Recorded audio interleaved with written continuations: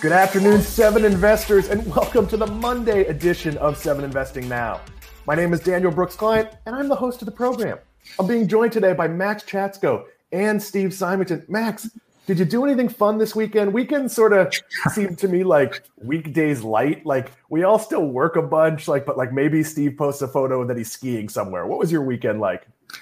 I didn't do anything fun. I actually did a lot of work. I'm a grocery shopping. I don't know if that counts as fun anymore, but in the old world, I enjoyed grocery shopping. In the new mix of, it's a little bit overwhelming with my vision to be in a grocery store. / I live in Florida, so you'll have people with their mask on their head or their mask around their neck, and not as much here in South Florida, but still not great protocol. Steve, I know you went skiing. Did you do anything else fun this weekend? I didn't go skiing, actually. We decided not to. But we did go see Raya and the Last Dragon last night with the family, so that was fun. Now, that's a documentary about The Last Dragon, if I remember correctly. Yeah, yes, exactly. That's exactly what it is. Now, so Steve, you saw the movie in a theater, limited capacity, in a pod. What did it feel like being inside a movie theater? It was great. We've actually seen a couple since they go. Our local AMC is already pretty spread out, and they have the lobbies or the theaters themselves at 40% capacity, and they make you place orders at concessions and bring them to you then. And it was great. So that was a good time. We have a cinema grill near us in Davenport at our second place where we spent last weekend and we'll spend next weekend. And I would go. The problem is that the movies are out are like Scoob and Tom and Jerry and Raya and the Last Dragon. These are not movies my 17-year-old son is all that excited to see. But with that, Seven Investors, our top story today, this is a big one. Over the weekend, the $1.9 trillion, that is right, trillion with a T, dollar stimulus package passed. Steve, what are the goodies? What are we all getting? And we're going to talk about what this means for the market. We, of course, would like your questions and comments as we go. Sorry, Steve, stepped on you a bit there. No, yes. This is something we've kind of been talking about for the past couple of weeks, and it's not a whole lot different from what we saw in the House a couple of weeks ago. We'll have direct payments of up to $1,400 per individual for most Americans.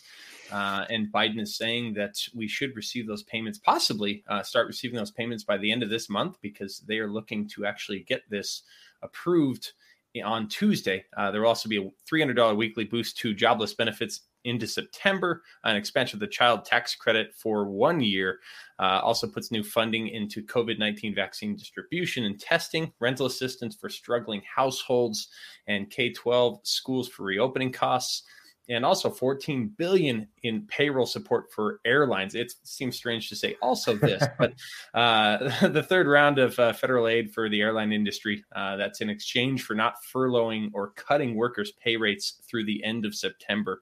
And airline contractors were set aside $1 billion as well. So we're going to come back to the airline industry. But before we do that, I'd like to get sort of a top level perspective from each of you. We knew this stimulus was coming. We knew this is roughly what it was going to look like. It's still not technically passed. There needs to be a House vote because the reconciliation process means it's slightly different from what they passed. But that's a formality. Should happen on Tuesday. Max, you go first. What's your top line takeaway of what this means for the stock market? Well, I mean, the narrative last week was certainly inflation fears and concerns. So, I mean, $1.9 trillion is a lot of money. And there is such a thing as too much money, right? Eventually the bill comes due. So I think this is eventually, maybe, it doesn't look like it today, but it is going to add to inflation fears. And it also, might impact our ability to pass other legislation. I mean, the Biden administration has talked about a big infrastructure bill. There's different bills being kicked around or ideas for climate change, bills. So, I mean, those are going to cost trillions of dollars as well. Are we actually going to be able to pass those? What happens if we do? I mean, we're talking about what's the total cost of all this going back to last March, $10 trillion. I mean, that is going to, juice inflation. I think the Federal Reserve is going to have to break from its timeline there of keeping interest rates near zero till 2023. So that is going to impact what's going on in the stock market. So, Max, we don't talk politics here. And Steve, I'll come to you in a second. But what we do talk about is, how these bills affect.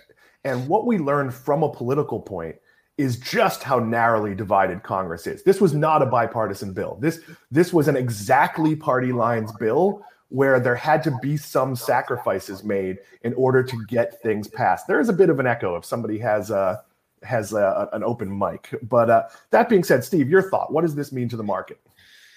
As far as how the stimulus is going to impact the market, it's obviously good news for so-called reopening plays. That's why we see a lot of these companies that people perceive as maybe some of your value-oriented plays, but also businesses that should benefit from the economic reopening kind of rallying, and a lot of these high-growth tech stocks falling. But I also don't think this means the end of high-growth tech businesses. They are creating real value, and a lot of their stories were accelerated by the pandemic. And I think we're going to see some of the strength coming out in these sort of richly valued companies over the next couple of quarters. They're going to realize that maybe some of them were justified. Some of them were definitely overheated, which is why we saw a lot of kind of high flying stocks pull back. But really good news for reopening plays, but not the end of high growth tech. Yeah, and I'll give a good example, and this is a let's call it soon to IPO, soon to SPAC company. Though I don't think they've officially said that. I might be wrong. I placed an Instacart order today. And it's not because I can't go to the grocery store. The grocery store is relatively safe. There's a Whole Foods 3/4 of a mile away from me. I simply don't have time to go. That's not because of the pandemic. And sure, Instacart has benefited. Whole Foods, Amazon has benefited from the pandemic, but we're not going to stop doing convenient things. Like I had an infection in my finger and I got a prescription using a Teladoc appointment. I'm not going to go like, you know what I really like? Sitting in doctor's waitings room. I can't wait to go back to wait 3 hours for an 18-second appointment being surrounded by sick people. So I do think the whole demise of big tech is way overplayed. There might be some things that were more popular than we expected them to be because of the pandemic, but we're not getting rid of our Disney Plus subscriptions just because we're allowed to go outside again. If I could interject there, though. All right. So I think this is what people get wrong. It's not that these businesses are bad or not growing. It's that the price for that growth might be wrong. So these businesses might still be doing well. I don't think they're going to fail. I think, like Steve said, a lot of trends have been accelerated and pulled forward a year or two or three. But does it make sense to pay, X times sales? We wouldn't have paid that 12 or 18 months ago. So I think that's what's missing. It's not that the businesses are bad.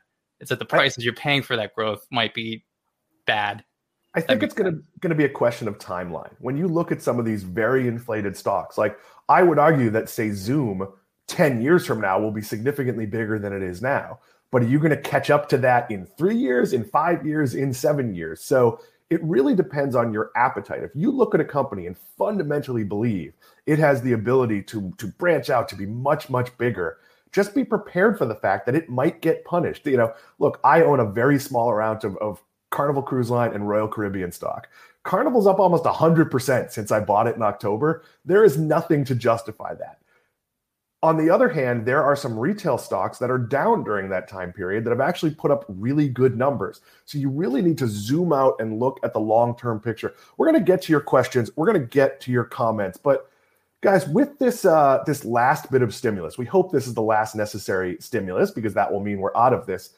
Do you expect a summer recovery, Steve? Add in vaccines being more widely available. A summer recovery, yeah, I do. I think there's been so much pessimism the last year and a half that I feel like and I'm admittedly sort of this perennial optimist, like, oh yeah, it'll be great, the next couple of months from now. But I really do think, we're kind of down that home stretch, and barring some absurd variant that comes in and kind of launches us back into the Stone Ages, I think we're on a fantastic trajectory, and I think the economy is sort of poised, sitting on this inflection point. And I think we're gonna see pretty ferocious recovery over the next several months as we sort of exit this, because I think everyone's eager to not only get kind of back to normal, but we're gonna have massive stimulus coming in. And I mean, think about this: a family of five is gonna have over $7,000 coming in, and a lot of that's going to go into the stock market. Some of these younger people, you see surveys, but a lot of it's going to go toward it's more targeted than before. It's going to go toward things that people need, and there's going to be a lot of money going into the economy that way, and I think it will fuel that recovery. Steve, we all saw that same story that said 52% of people who are getting stimulus checks are going to invest in the stock market. Do you think that's a little bit inflated? Because I know income-wise, I'm not getting any payments. Most people who are relatively well off for this particular round are getting absolutely zero. So I feel like, I don't know, a lot of money is going to be spent on food and supplies and maybe clothing and things we need to get back to, we've all worn sweatpants for a year. We might need new jeans. Car repairs and all that good stuff. I mean, there's a lot of that that's going to happen. But I mean, when we look at the income limits, the top end for a married couple, 150,000 is what it's going to be. And it's going to phase completely out by 160 this time. So I think that reduced the number of people, forgive me, that will receive the stimulus by about 5%, which, relatively modest change, I think. But I think it's better targeted this time because it doesn't phase out up to $200,000. But 75,000 in certain areas of the country really isn't that much money. And, when you talk about a single filer or someone who's, married filing or had a household or something, it's not that much. And I think the people who are getting it are the people who are going to need it. But there's a group of people who don't necessarily need it, who will still be receiving it. And they're going to have some money to spend on things that aren't necessities. So had I been eligible, I would have spent it recklessly. So U.S. government, I would have been funding the economy. I would have been buying dinner. There would have been rounds of drinks on me. I am looking forward to a more normal world. We're going to get to airlines in a second. But before we do that, Max, you're our biotech person on this particular show. I'm pretty encouraged by what we're seeing with vaccines. We're starting to see lots of states lower the age requirements. Here in Florida, it's anybody that has a doctor's note that they're vulnerable. And here's a secret: go to any teledoc and they'll give you a doctor's note. It is not particularly difficult to get a vaccine, and it's going to get looser and looser. Do you think enough of the country, despite what we're seeing, is going to get the vaccine so we actually do hit herd immunity? Yeah, I'm encouraged by this. I think it's pretty much best case scenario at this point where we're at. And we're going to get to a point, like, this is crazy to think about, but, by the end of the summer, the United States is going to have too many vaccines. We're going to be shipping them. We're going to be shipping them to other countries. So kind of hard to think about now. Like, I'm waiting for my vaccine. Might be one of the last ones on the 7 Investing team here, but, I'll get it. I'm not worried about it. And yeah, in a few months, we're going to have too many as a country. So just think about that. We're going to be shipping them all over the place. As of this afternoon, 50% of the 7 Investing advisor team will have at least one shot of vaccine. So that is encouraging, and it's all for different reasons. I volunteered. Matt is a police officer working with vulnerable populations. Steve has a preschool in his house. We have all sorts of different legal. None of us cut the line. None of us did anything wrong. Max is waiting because he's young and healthy, and Max actually could have had the vaccine and chose not to, not because he doesn't want to, because he didn't want to cut his place in line. So that being said, I think we're weeks away from widespread availability. We're seeing the shipment numbers go up dramatically. We're even seeing here in Florida, even places being a lot more liberal about their leftover policy. If you're waiting around at night, there's a decent chance if they have a few doses left because they've already gotten their employees at the grocery stores and the CVSs and places like that. We're going to talk airlines and stimulus in a minute. But before we do that, Sam Bailey, I want to share what we're going to do for the rest of the show. Do you have the big board to share? Okay, so we're talking the stimulus bill right now. After that, I'm going to talk, and I can't even believe I'm saying this, could GameStop make a digital pivot? Max is going to talk about electric utilities, and things are not going well for them. Steve is going to talk about NFTs, that is non-fungible tokens, and a $2.5 million tweet. It's actually bids starting at $2.5 million. Then in the home stretch, we are going to talk how to balance your portfolio. And then for the finisher, we are going to talk about the recovery of summer travel. As we do all of this, we're, of course, going to take your questions. I see some good ones. I see some very specific ones. Guys, if you want any of the very specific ones, certainly share it in the private chat, and we'll get to those in between segments. We'll take some questions about the stimulus and the market at the end of what we're talking about. But, guys, I'm a little bit dismayed to see how much money we've put into airlines, because I was actually kind of in favor of letting every airline except Southwest and maybe Alaska Airlines go out of business. And because they weren't going to go out of business, they would go bankrupt and there'd be different management and there'd be people who didn't waste a lot of money. But basically, airlines have held up their sort of necessary status as a way to just get endless money. Steve, am I missing something here? You're on mute, buddy. Oh, I thought he was doing a dramatic pause. Mime time. They did need the money. Airlines did need this. It's just I think shareholders are underestimating just how much longer this is going to take to kind of recoup for them. There's a reason Buffett sold airlines back in May. Or whenever it was late April or May, or people were like, oh, he missed the rally, and they rallied afterward and then crashed right back down, and then they kind of come back. But he made a great point at the time that airlines were they're taking this debt, and by all means, that they're going to have to repay, and that eventually comes out of shareholders' pockets. And they weren't fantastic businesses before the pandemic anyway. They were all right. I guess, there was nothing. Most of them weren't. No. Yeah. And it was nothing so compelling that I felt the need to add them to my own portfolio. And I was a little surprised that Buffett owned them in the first place. But it was just, I'm not compelled. And you might get sort of some weird momentum swing because people are buying them because they assume it's an easy reopening play.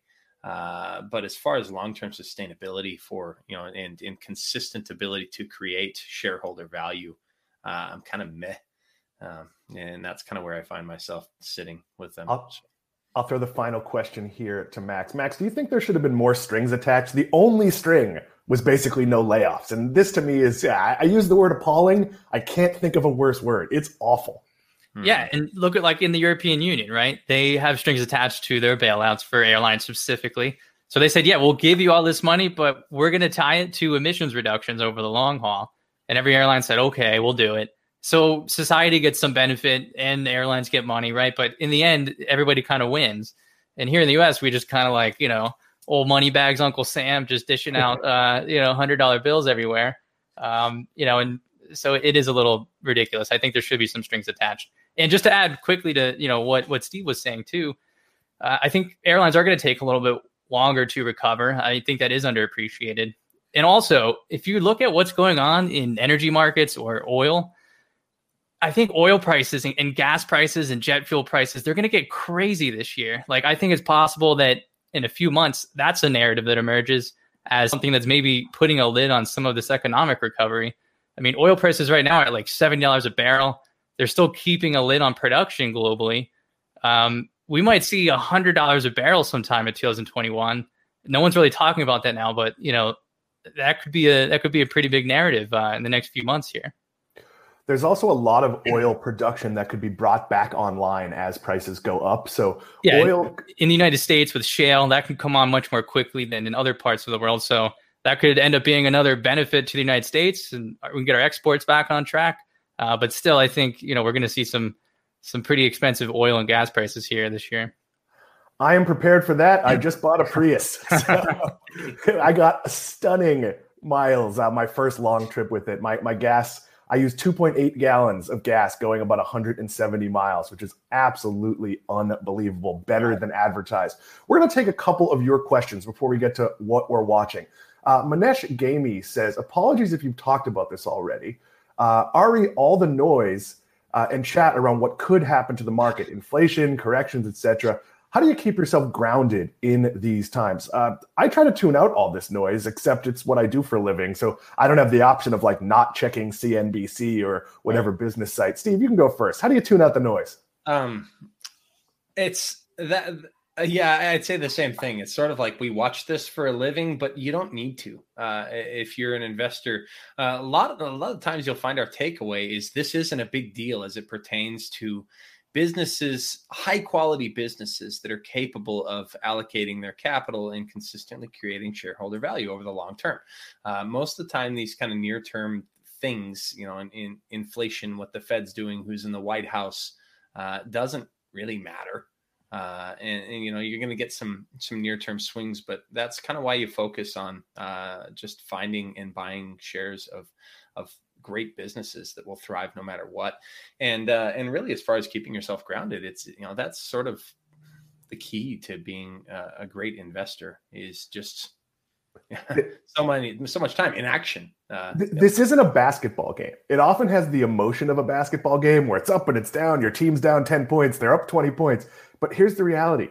There's no time limit. So if you played basketball forever, the better team would eventually win. And I know that's a weird analogy, but if you own Disney or Costco or Microsoft or whatever these great companies that maybe have been up and down a little bit, look at the 10-year chart. Look at the 20-year chart. There's going to be dips, but they're going to go up. If you're worried about this, go back and watch Friday's edition of 7 Investing Now. We really spent a lot of time dealing with this. I'll throw the next one to you, Max, and we're going to come back to JE's question on electric batteries towards the end of the show. But Sandeep David asks, COVID aided the internet companies because we couldn't go outside. On the contrary, with the ever-increasing cybersecurity threats, do you foresee the internet itself being shut down for a period in the future? Dear God, you can't shut down the internet. All my stuff's on the internet. Max, your thoughts here?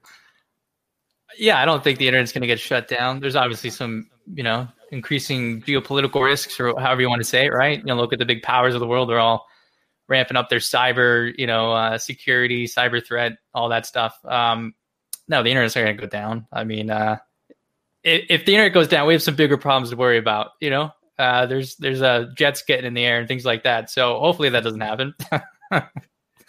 Final question we'll take in this section is Ash asks, do you think airlines are great businesses in the short run? We don't make short run calls, but it's definitely not a great business. Might the stock price go up? Yeah, airlines might see a rise. Now, Southwest is a really well-run airline that I've dug into. And I think, and I may actually buy some Southwest because I think they have the capital to take over routes and slots and other things that other airlines make short-term decisions on getting rid of. That said, it's such a capital-intensive business. I'm not a giant fan. Like we've talked about how much I love going to casinos. I don't invest in casinos because you know what they have to build? Casinos. They're really expensive and they have to redo them every 10 years. Like every 10 years you go to, Harrah's or the Link or whatever it is, and they have to redo all the rooms. That is not cheap. Steve, Max, anything you want to weigh in to close out on airlines here? No, I think, and it's worth noting, we spent a little bit of time on airlines about maybe 10 minutes ago. So you can rewind this live stream and take a look at our comments on them. But we did touch on that just a little bit. Not great businesses all around, but with some exceptions. Somewhere after the show, it's usually about 3 or 4 hours after, but there will be a full transcript that will be searchable on our site. It depends. We use a software product that takes a couple hours. Then I go through it to clean it up. It's not always the same day, but it's usually the same day. And of course, we also have the amazing power of Yext on our site. What is Yext? It's contextual search. So if you want to know anything we've talked about, you're like, I think Dan talked about that 3 weeks ago on 7 Investing Now. You go to our site, you type it in, and there's a really solid chance that you're going to find it. It's still a work in progress, but it is really exciting. That is a benefit for everyone because these transcripts are, of course, on the free side of our site. But if you're a member, if you join 7 Investing, you're able to access all of our paid content using that same contextual search. So you might find, oh, wow, I was interested in that company. Steve wrote something about that company, or it was a recommendation I didn't even notice because it was 6 months ago. So if you'd like to become a member, it is $17 a month or $170 a year. Steve Simonton, where do they go to sign up? 7investing.com/subscribe. Pretty straightforward. You have any questions, you can also send us a note, but 7investing.com/subscribe. You can see what we have to offer, and you get access to all of our premium content. And we love talking with our subscribers about some of the specific questions about our recommendations that we sometimes get. We are the best value in investing. When things are scary, you want to be a 7 Investing member. Here's the thing. If I didn't work here, I'd be a 7 Investing member because it's valuable to hear I'm not buying this company for today. I'm not buying this company because of what it's going to do during or after the pandemic. I'm buying this company because I have researched it top to bottom. I believe in management. I believe in strategy. I believe in what they're going to do long term. You're not getting better, more thought out investing advice anywhere else on the internet. Please don't take down the internet. That is also where most of the 7 Investing stuff lives. Let's move on to what we're watching. I don't usually do one of these, Steve. So I want to talk for a few minutes here and feel free to interject. But I hate to get involved in this whole GameStop nonsense. But I will say, I am not a fundamental believer in GameStop's ability to pivot its business. So one of the things people who pretend they're not just buying this as a momentum stock, that they're buying it because of fundamentals, is that they believe that GameStop is going to be able to pivot to a digital business. So woke up this morning and GameStop's shares were up 11% in pre-market trading. Why is that? Because Chewy co-founder Ryan Cohen has been added to, he's on the board, he's been added to a special committee to chair their digital transformation. Here's the problem. Steve, do you have a video game console? Do you have an Xbox in the house or a PlayStation? Yeah, we've got a Switch and an Xbox One. Yeah, I have the new Xbox, a PlayStation 4, and a Switch. And do you know how I get games for those? Yeah. Well, I download them. And on the new Xbox, which I bought on the Microsoft, you pay $28 a month or whatever it is, I get access to hundreds of games, including all the EA games. So if you think GameStop can pivot to digital, what exactly is it they're digitally going to sell? And we'll talk about NFTs because there is some possibility there, but I don't need a middleman to sell me video games. So Chewy is a success story, not because Ryan Cohen is a visionary, but because Amazon didn't have pet toys during the pandemic. Chewy is a fine company. They have amazing customer service that people stay members once they're there. But I was an Amazon member. I wasn't going to order kitty litter on Chewy before the pandemic. But when Amazon said, we're not really going to prioritize certain things, a lot of people had to go to Chewy. That was great for their business. This was not some sort of brilliant modeling. Max, am I missing something? If the core product at GameStop is games, and I don't need to buy games from them in the store or digitally, what exactly is this pivot going to look like? Are they going to show like old cartoons? Like, it doesn't make any sense to me. Yeah, no, you're right. I mean, actually, the disk drive on my PlayStation 4 broke, so I only download games. And now with like the newer consoles with solid state drives, you can download things in like ridiculously short times. So, I mean, that's the future. You're not going to have game libraries and physical, cases and things. It's going to be all, on your console digitally. So I agree with you. And even, people who make a case for the physical store, because I go into GameStop every time I'm in a mall. But if I find a game on GameStop that for some reason I want to buy, maybe it's an old nostalgic something that I'm not getting for free, I still go home and have to spend like 3 or 4 hours downloading updated content. Now that's improved as my internet connections have improved and we're getting fiber, so that should even be better here. But for all of you who read this and they're like, oh, this digital leader is taking over their pivot, there needs to be a market to pivot to. And in this case, I don't think there is. So what's my advice?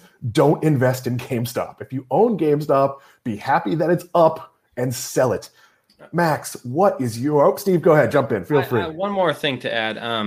I think I'd be remiss if I didn't note, that there could be a little bit of underestimation going on with the potential size of digital markets that it's considering tackling. Whether it will succeed to that end or those ends is a completely different story. But I mean, we're talking, e-commerce and esports in particular. I wouldn't be surprised if we see, they come out and look at like some streaming services. I saw they hired some AWS engineers, and that was sort of some of the news. But not just digital content, but community stuff and online trade-ins and esports and game streaming and that kind of stuff. There are options. But it's going to be a tough road to hoe for GameStop. So we'll see. Maybe they'll prove us wrong. You're competing with Twitch. You're competing with YouTube. Yeah. To an extent, you're competing with the Apple subscription service. I agree that in my notes here it says social media Twitch competitor.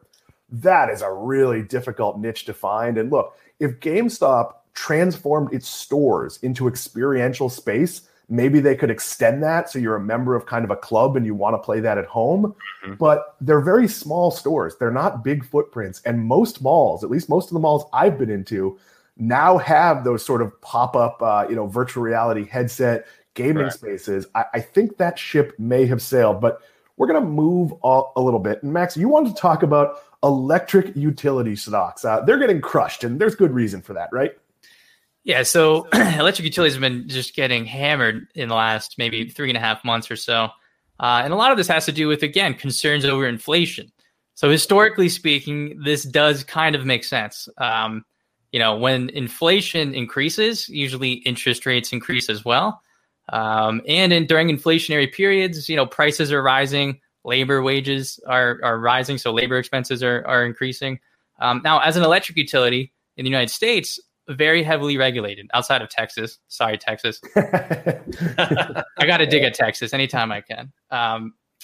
So like when the price of your inputs, your fuels increase, right? Natural gas costs go up, coal prices go up. You have to eat that cost. Electric utilities can't increase the price of electricity because the price of electricity is set by public utilities commissions only so many years. So it's not a good time for electric utilities, historically speaking. Additionally, if interest rates are rising, that makes the cost of debt go up. And, electric utilities are some of the most capital intensive businesses on the planet. So historically speaking, this does kind of make sense why Wall Street is concerned. Max, were these ever good investments? It seems to me like there's just so much volatility here that, I don't know, it seems really difficult to invest in utilities. Well, so electric utilities are actually can be some of the best investments you make. A lot of them, or the best well-run utilities, do tend to beat the S&P 500 when you look at total returns. A lot of them pay very nice dividends. But a lot of this is, based on where they are in the country.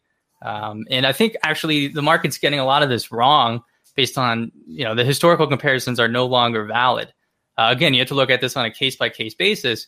But there's a lot of utilities that have ridiculous shares in their power mix of renewables. So the cost of the wind and the cost of the sun don't go up when inflation rises, right? There's no fuel expenses for these modern renewables. So you're seeing a lot of these expenses roll off the income statement altogether. So I think inflationary concerns are going to be much less of a risk going forward for some of the best positioned utilities. And additionally, there's this new thing that's forming, a new market for something called green bonds. So, everybody and Steve's second uncle wants to own green bonds because they want to be able to brag about their, climate bona fides, right? So the market for green bonds, the interest rates you can get on a green bond is always lower than what's available in the traditional markets. So electric utilities can get green bonds. Some of these are issued by states, at much more favorable prices. And then they're called green bonds because you're supposed to use the money and the capital to invest in renewable energy projects or clean energy projects. Utilities are also going to have to start building out a lot of electric vehicle charging infrastructure. They need more supply to be able to meet the demand for electric vehicles, right? That's a whole new sudden, once in a lifetime growth opportunity for electric utilities. So again, the combination of moving to renewables, which don't have fuel expenses, and then the emergence of green bonds, which are lower cost forms of debt. I think the market's getting a lot of this wrong just by looking at historical comparisons. They have to look at how the world's changing. So I think if you look at some of the best run electric utilities, they've taken a big hit recently. Some of them are a little bit expensive, but over the long run, I think there's some good bargains that are out there. So Max, one of the things you have on the document here in the script here is a question from Cheyenne Clement. And she said, Volvo said they're going 100% electric by 2030. 2030 sounds like it's a long time from now and is less than a decade away. Other companies are making similar pledges. GM just released their electric Hummer trucks. She says it looks way better than the Tesla Cybertruck. That is not a compliment. It is not hard to look better than the Tesla Cybertruck. Any thoughts on who is best positioned to compete against Tesla in the e-car market? Max, you put this in, so I'm assuming you wanted to answer it. I did not put this in, I don't think, but I'll answer it. Hey, so I actually think that narrative is not correct, right? Everyone talks about competing with Tesla. Tesla's going to be fine, whether it's the only electric vehicle manufacturer or everyone's making electric vehicles, right? I think that's pretty well established. And look, every major automaker has plans to go full electric or mostly electric. That's not changing. And it's not really going to change much for Tesla. Tesla's still going to sell Teslas people are still going to want to own and buy Teslas, and it has all these other things in its ecosystem with the Powerwall, although that maybe doesn't make so much sense right now, but maybe by 2030, you can get solar, just the different tech-enabled services that come with the Tesla that, Ford or Volvo might not have. But yeah, the market is going towards, electric vehicles, and that doesn't really change anything for any of these automakers, I don't think. I think the bigger question is which legacy automakers aren't going to succeed in electric. And market share, some of that will go to Tesla, but if it's Volvo that does it best, if it's Toyota that does it best, if it's GM that does it best, they'll take share from each other. Like, I bought a Prius because when I read every single thing ever written about electric cars, that clearly seemed to me like the most reliable, most efficient hybrid that was going to need the least repairs. Admittedly, I based a lot of that on Consumer Reports. Let us move on to Steve's What We're Watching. Steve, Jack Dorsey, he is the CEO of Twitter. He is the CEO of Square. I picture him changing outfits every time he switches back between the companies, but that's an old Brady Bunch plot. He probably does not do that. He's offering to sell the first tweet. I don't even know what was said in the first tweet as a non-fungible token or NFT. Can you please explain? I don't know what many of those words mean. It was an old tweet from like 2006, and it said setting up my Twitter. It was like TWTRR or something like that. It was the very first tweet ever. So sort of what started all this, right? And Twitter is obviously huge now, but I guess first, we talk about he's selling this as a non-fungible token or NFT. You're going to hear about NFTs a lot more in the coming years. These are unique digital objects. So hence the non-fungible part, right? By comparison, most cryptocurrencies are fungible assets, meaning their units are all equal. So it's like dollars to dollars, or one Bitcoin equals another Bitcoin. They're all the same value. But NFTs can't be exchanged for another identical item. They are unique. They're one of a kind digital assets. So in Dorsey's case, he's literally selling the world's first tweet, an obvious one-of-a-kind digital item, and he's essentially giving the highest bidder trackable ownership of the tweet, which will be recorded on a blockchain digital ledger. Now, this is the same thing where people store, their Bitcoin portfolio or whatever, or Ethereum, whatever they own, is going to be stored on this blockchain digital ledger that is immutable, right? You can't change this. Again, we have to reiterate, each NFT is unique. It can't be duplicated. And this sort of makes them kind of rare collector's items that no one else can claim. And right now, the current high bid, I think, is from the CEO of Bridge Oracle. His name's Sina Estavi. High bid's $2.5 million right now. And I really do think, that this is the start of a broader adoption and acceptance of NFTs as a viable way to offer and claim ownership of digital assets. And really, the repercussions are going to be wide and far-reaching as it pertains to people's ability to monetize digital assets. Steve, can I bid on the second tweet ever, which was someone trolling the first person and calling them one political insult or another? Yeah. You're actually starting to see the sports leagues use this. So maybe you are the only person who owns footage of LeBron James, dunking while wearing a suit of armor or whatever ridiculous thing it is. Is this the start of a new collectibles market? And I ask that, Steve, because sports collectibles are notoriously finicky. A card that might be worth $1 million today might be worth $50 10 years from now. Yeah. Does this have that kind of collectibles market risk? I think it's bigger, both on the risk and its reach. We're seeing this apply to artwork. Digital artwork that people are doing. And I think Kings of Leon put out an album or something that's going to be sold as an NFT where only one person will be able to actually claim ownership. Of course, you'll have sort of, you can go watch those videos on YouTube, but you can't say, I own this. This is mine. Who owns it? This guy, because I put in a $2.5 million bid or whatever. And it's sort of, it seems silly to people today to say like, oh, you own like a digital asset, but how many people, 15 years ago would have said like cryptocurrencies, Bitcoin worth $50,000, there's going to be a lot of risk, and there's a lot of risk that people are going to overpay for things that they are very, seeing some like anime, like NFT that someone is like totally hardcore fan. And, nobody else thinks it's worth the $5 million they paid for it. Like, of course, But you're also going to see people, probably telling ridiculous stories about paying, $130 for some tweet. And it's interesting if you go look at Jack Dorsey's tweet.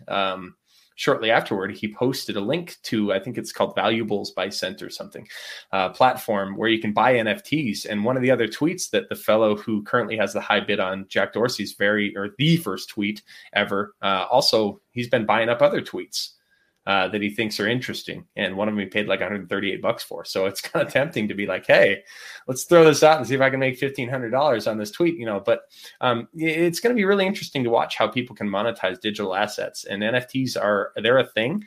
And actually an article from Wall Street Journal this morning pointed out the NFT market was worth, I think it was like 338 million at least in transactions last year. Up from like 40 million in 2000. Yeah. So, I mean, we're talking about a, 8-fold increase in transactions. And I think it's only going to get crazier from here. So I think the art market is really the good comparison here, because if I buy a unique piece of artwork, whether it's for $100 or $20 million, it's not really about the resale value. It's about the joy I get from that artwork. Like, I have some pieces of art, whether they were done by my Uncle Howard, who is an artist, or friends of mine who've done things that it's not what they're worth. I'm not going to sell them. It's that they're on my wall and I enjoy them. I think that's what some of this is going to be. I think you're also going to see sort of a new type of collectible, like go to the famous tweet museum where you're going to get access to, unbelievable tweets. I think there's going to be all sorts of uses for this. If you're interested in NFTs,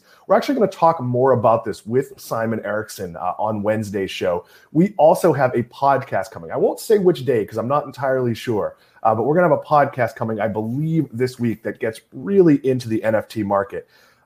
Steve, jump ahead.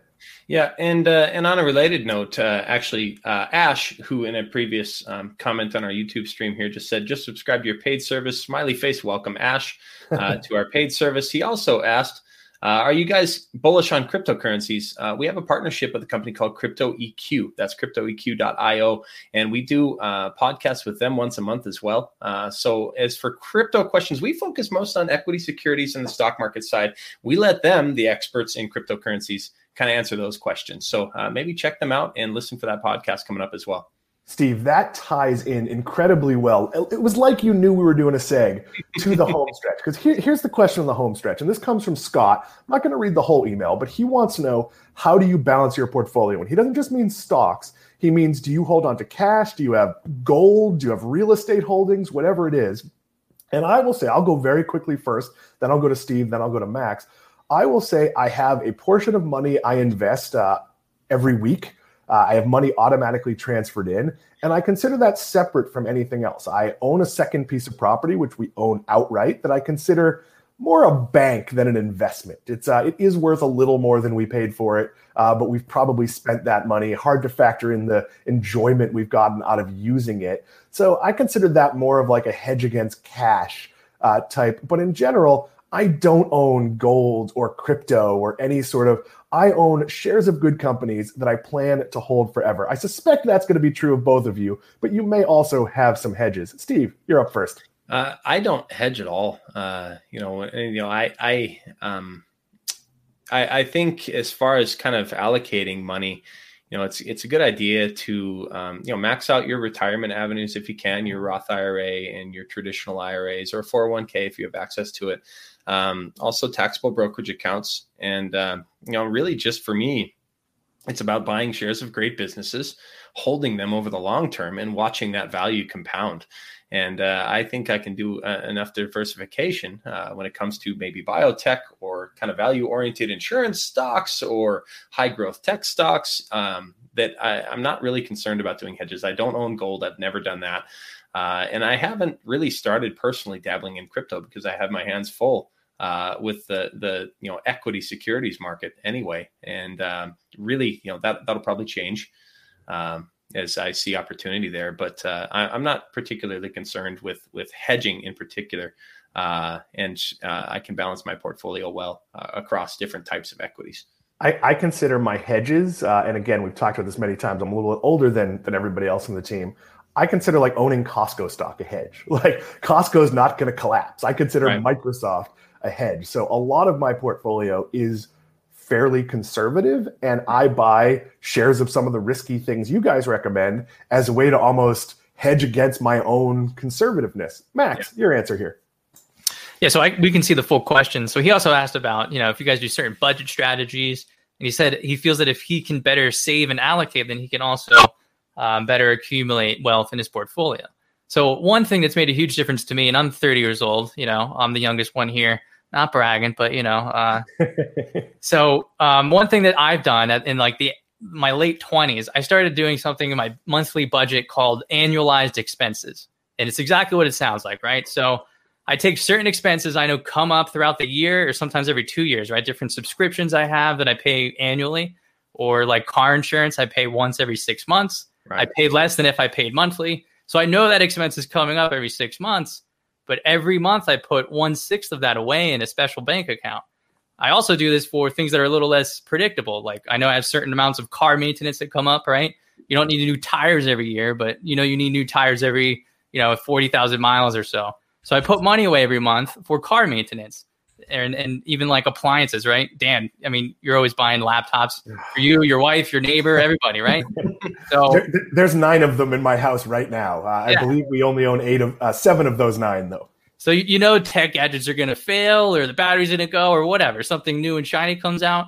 So I put money away for that as well. So every month I put away a certain amount of money in all these different categories as annualized expenses. And then when that expense comes up, the money's paid for. I don't have to put on a credit card. I'm not tempted to dig into my emergency fund. So I don't have to worry about it. And that doesn't make me, put less money in my portfolio 1 month because I have to pay car insurance this month, right? So the concept of annualized expenses was one of the most important things I've done in my monthly budgeting that's also had these ripple effects in terms of how I put money away for, my portfolio. Take it to Max to be a step more organized than the rest of us, because I essentially do what you do, but I just mentally think of it as my gonna need a new roof fund. Because when I was younger, when we didn't have as much money, when we were struggling, you'd buy a house and you'd go, at some point I'm gonna need a roof, and that's a terrifying expense. It can be $12,000 to buy a new roof. Well, now I just go with the assumption that I don't know what's going to go wrong.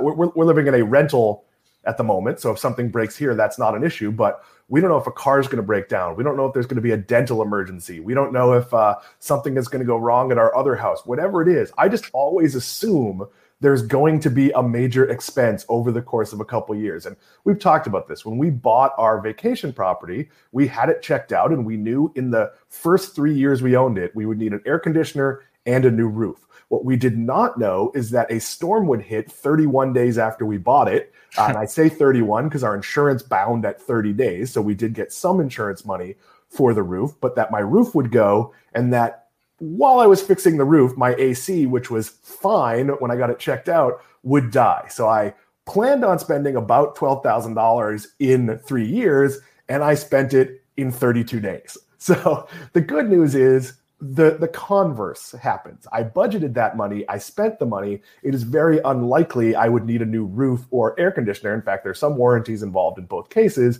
unless something abnormal happened. We're going to hit our finisher in a minute or two. Before we do that, Max, I'm going to ask you to queue up J.E.'s question and read it to the audience. And if you have any last minute questions you'd like to ask us, feel free to try to get them in. But Max, J.E. had a question on batteries you wanted to answer. Yeah, the very beginning. All right, he asked the question, random question, since we're talking about potential IPO and tech. Any word on Redwood going public?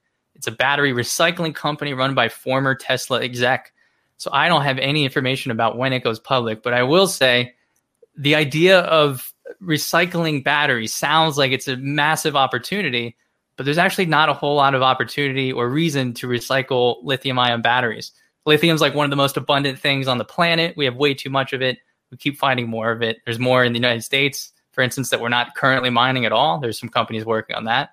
And a lot of the, more expensive metals that are in there in trace amounts, and battery chemistries are constantly changing. So we're using less cobalt going forward. We're going to be using less nickel. When solid state batteries come out, they're going to use even stranger materials on the periodic table. And the ultimate chemistry, like the ideal chemistry, is one that uses these abundant materials and almost nothing else. So this idea of recycling batteries, I know it sounds like it's a huge opportunity, but it's probably not as future proof as you think, and it might not actually pan out quite as well. So I would just maybe be a little more cautious there, right? This goes in, I always talk about this, but there's a lot of these good stories that come out, especially in this market, right? I mean, we could start a bakery a digital bakery in SPAC tomorrow, and we'd probably make a bunch of money if we had a really good website and some cool investor slides. So everyone's really familiar with the bullish case of a lot of these companies, but there's not a whole lot of objectivity sometimes in some of these conversations. So investors need to be a little more careful, I think. I bake an excellent digital muffin. I was actually at Disney Springs over the weekend, and there's apparently a new cookie store there that has a 4 or 5 hour wait. Unless the cookie has the chance of being worth $1 million, I don't care what the cookie is. I'm not waiting for 4 or 5 hours for a cookie. Could we put the cookies on the NFT? Could we do that? We could, and I'm sure there will be 7 Investing NFT. No, there will not be, because we have one product. That is our picks each month, our membership, $17 a month or $170 a year. There are no upsells. There are no more expensive new services. It is just, and I say just, that is not doing justice for what you're getting. Our 7 most highest conviction stock picks each month, access to us in member calls, all sorts of great things. Before we hit the finisher, Steve, I see a question from my longtime friend, Chris Morley. Let's close out with that. Why don't you jump in with it? Yeah. So he says this pertaining to our conversations about IRAs and stuff, this begs a question for me. Is there an alternative to the Roth IRA for people whose income is higher than the cap for contributing to something like that? Yes. There are a couple options that, and you obviously want to consider them very carefully because there are different repercussions for how they're sort of taxed. But there's an option called the non-deductible IRA, which would actually allow you to put in money that you've already paid taxes on, and then capital gains and dividends that you actually realize in the account aren't taxed, but then it's sort of taxed as you remove. So you could save yourself some money with a non-deductible IRA if your income is too high to qualify for a Roth. There's also something called a backdoor Roth, which sounds super shady, but it's legal. It involves contributing to a traditional IRA and then rolling it into a Roth IRA at a later date. So you can you got to be kind of smart about how you do it. But take a look at those options and, obviously consult a tax professional. But non-deductible IRAs and backdoor Roths are an option for people whose income are too high for those options. So just a couple things to look at. And if Chris is self-employed or has his own business and that's how he earns income, there's other opportunities for that, like the SEP IRA. Yes. It's called the self-employed pension plan or something. I don't know what the SEP stands for, but SEP IRA, and you can save, depending on how you structure it, 20% or 25% of your income. And you can also, as an employee, contribute the traditional IRA limit. So another $6,500 in 2021. Yeah. So that's a good way. If you own a business, you can save I think the limit's $58,000 a year, something crazy. And yeah, that's a fantastic point. And one more option that people kind of almost forget about is just being more tax efficient with your regular taxable brokerage account. Long-term capital gains for stocks that you've owned for at least a year are taxed at much lower rates than stocks you've owned for less than a year. And you're paying your regular tax rates if you buy and sell these things over and over again. So consider focusing on long-term buy and hold, and realize long-term capital gains, or just let those gains compound, and you don't pay taxes until you actually sell those and realize them. So. And of course, you can buy stocks on the exchange in Panama, which would be a David Lee Roth IRA. So, Steve, it is now time to hit our finisher. Sam Bailey, bring up the graphic if you could. Thank you, Sam. Do you think the travel industry will have a massive rebound this summer? Didn't have time to let this poll finish, but the actual finish numbers came out even more overwhelmingly in favor of yes. 17.4% no, 22.4% said too soon to tell. I'm going to jump in and say that it's going to be somewhere in between. It takes time to plan trips. So yeah, people like me, when it's safe, who love to travel, who have been booking trips for a year out, hoping that they happen, we're going to travel. So there'll be an increase. But Steve, I'm not so sure you're going to jump on a family vacation immediately. Where did you weigh in on this particular one? I'm jumping on a family vacation later this summer. It's. I think we're going to see a pretty good rebound. I'm not sure I would quantify it as massive, but I do think people are itching to get out. And I think we're going to see a pretty healthy recovery for the travel industry. So I probably would have voted yes on this, with the caveat that maybe I wouldn't have used the massive verbiage. But yeah. Yeah, Chris Morley, who we just talked about, points out that international travel is going to take a while to recover. Yeah, that's a tough thing. So I know that I plan, and Max, I'll throw to you in a second.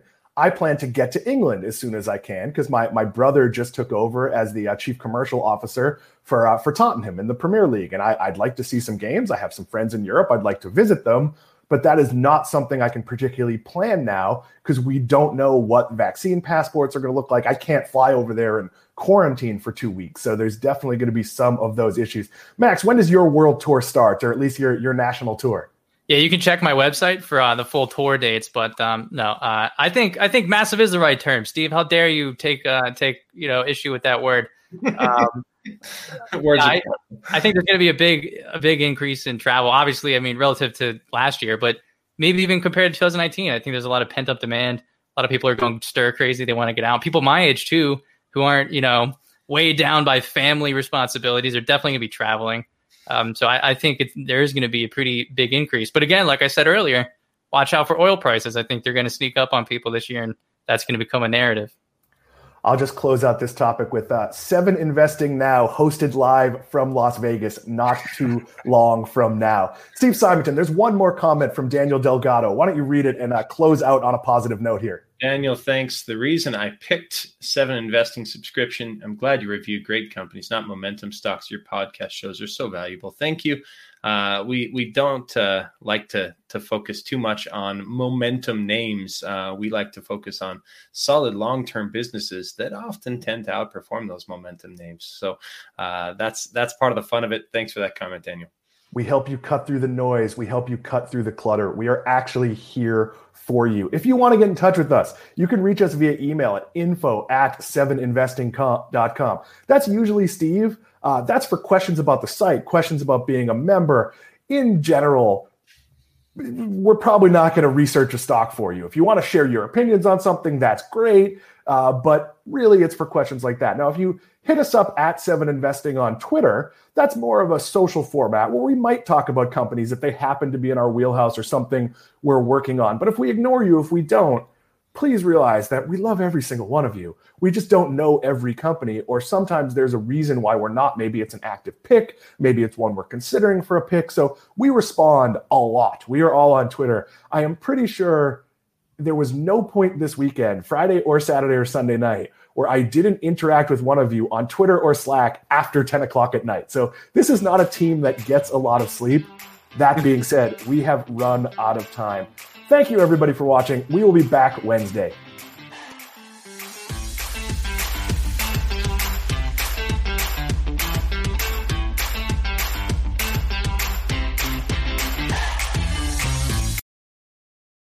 A reminder that people on this program may hold positions in the companies that are mentioned. Buying and selling stock carries financial risk, which could include the loss of capital. The views in this program should not be taken as personalized advice. Before acting on any of the information provided, listeners are encouraged to consult a financial or tax professional.